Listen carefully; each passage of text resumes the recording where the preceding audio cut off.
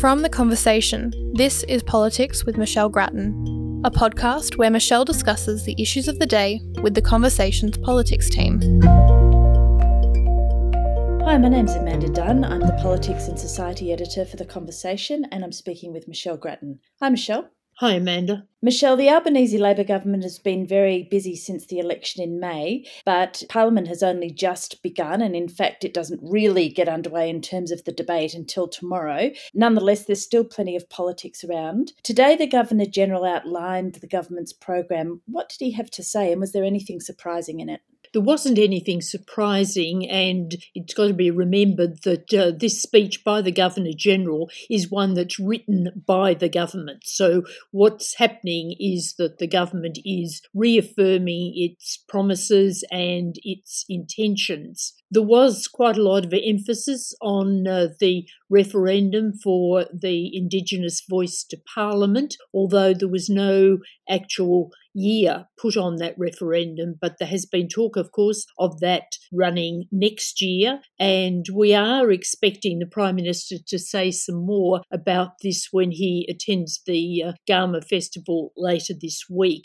For the rest, it was issues that we know about, economic issues particularly, and of course we're waiting for those inflation figures tomorrow. They will be bad, the level of inflation. There was speculation earlier in the week that would be around 6.2, 6.3. Some are saying higher than that, but those figures will come out a day before the Treasurer's economic statement, and that will be emphasising the need for belt tightening, particularly budget belt tightening, and won't contain any good news on real wages. So the Governor-General's speech touched on the economic issues, but we're just starting to get that news, which will be elaborated on later in the week. For the rest, it was various issues, education, health, COVID, whole range of issues. The line came up again that the government doesn't want to waste a day, and certainly we've seen that philosophy in what it's been doing so far. And of course, the other thing that I should mention is that the statement featured climate policy, and the climate bill is front and centre. That will be introduced with the new target tomorrow. All right, yes, and on that climate bill, now obviously this is one of the most high-profile policy battles that is going on at this early stage of the Albanese government. How are the negotiations with the Greens going? Because that's the sticking point, isn't it?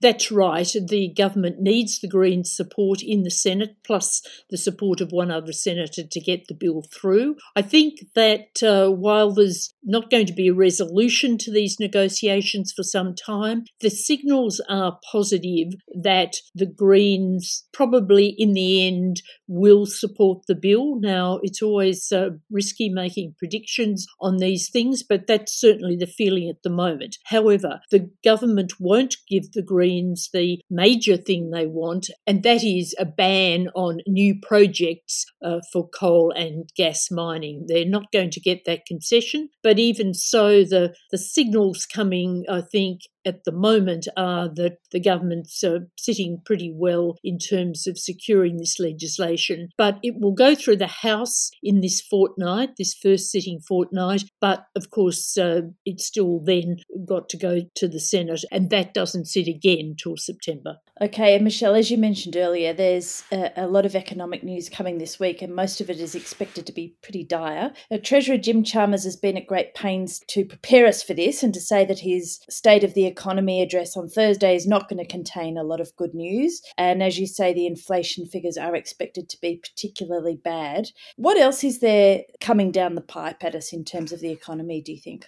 Of course, this is really the warm-up to the budget, and there's already the government's talking about blowouts in spending, which weren't revealed before the election. But in terms of the economy more widely, of course, we've got the Job Summit coming up in early September, and while that isn't about the economy in total, of course, it will have a broad economic focus, and that will discuss things like migration and the gender pay gap, and a whole lot of other issues affecting jobs. The big economic issue at the moment, or one of the big economic issues, is that we've got very low unemployment, which is good, but we've also got a very acute shortage of labour, and really there's no quick way to solve that. Of course, in the longer run, it goes to migration and preparing people better with the relevant skills, but you can't get those workers instantly, and that's particularly hitting sectors like aged care, where there really is a crisis at the moment. COVID is really bad in aged care facilities, and also these facilities are suffering shortages of workers,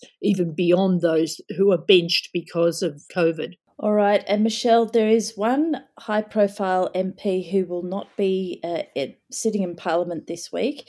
The former Prime Minister, Scott Morrison, won't be there. Where is he? He's off to Tokyo to attend a conference of former prime ministers, his new peers, as it were, and he said that he'd made this arrangement before the parliamentary timetable was issued, but I really think that that's not a very good excuse, because even though we didn't have formal times for a while, I think everyone knew that Parliament would be sitting around this time, and really not to be here without an adequate excuse in the first sitting week, not to be sworn in with other MPs, does seem to me pretty bad. It does seem disrespectful for the electors of Cook, who put him back into the Parliament, albeit that the Australian public didn't put the government back into office. But really, you would expect the member for Cook to turn up. It's also been pointed out in some media outlets that, in fact, the conference is in the back end of this week, so presumably he could have been here for a couple of days, even if he'd missed the last day of the week. There's also a question being raised, and this is pretty important, about whether he gets any payment for this trip. Presumably he would at least get his fares, but we don't know these things, and we won't know until he has to declare them on his register of interests in the coming weeks. But even if he's not getting any remuneration, I think you come back to this point that a parliamentarian should be in Parliament unless there are compelling reasons why they're not. Do you think this tells us anything about whether he will serve out the full term as the member for Cook this time? Everyone, I think, would be really surprised if he does serve out the full term. Some speculation's been around that maybe he's going to serve out a few months and perhaps go early next year, when the opposition might be in a better position in a by-election in his seat. But nevertheless, that's a safe Liberal seat, unless there was a very compelling Teal candidate who put up a challenge there, which I suppose is always possible. But I think that he's looking around to see what alternative employment there might be. All right, Michelle, terrific to talk with you as always. Thanks very much. Thanks, Amanda. Our theme music is by Blue Dot Sessions. You can find more podcasts from The Conversation on our website at theconversation.com.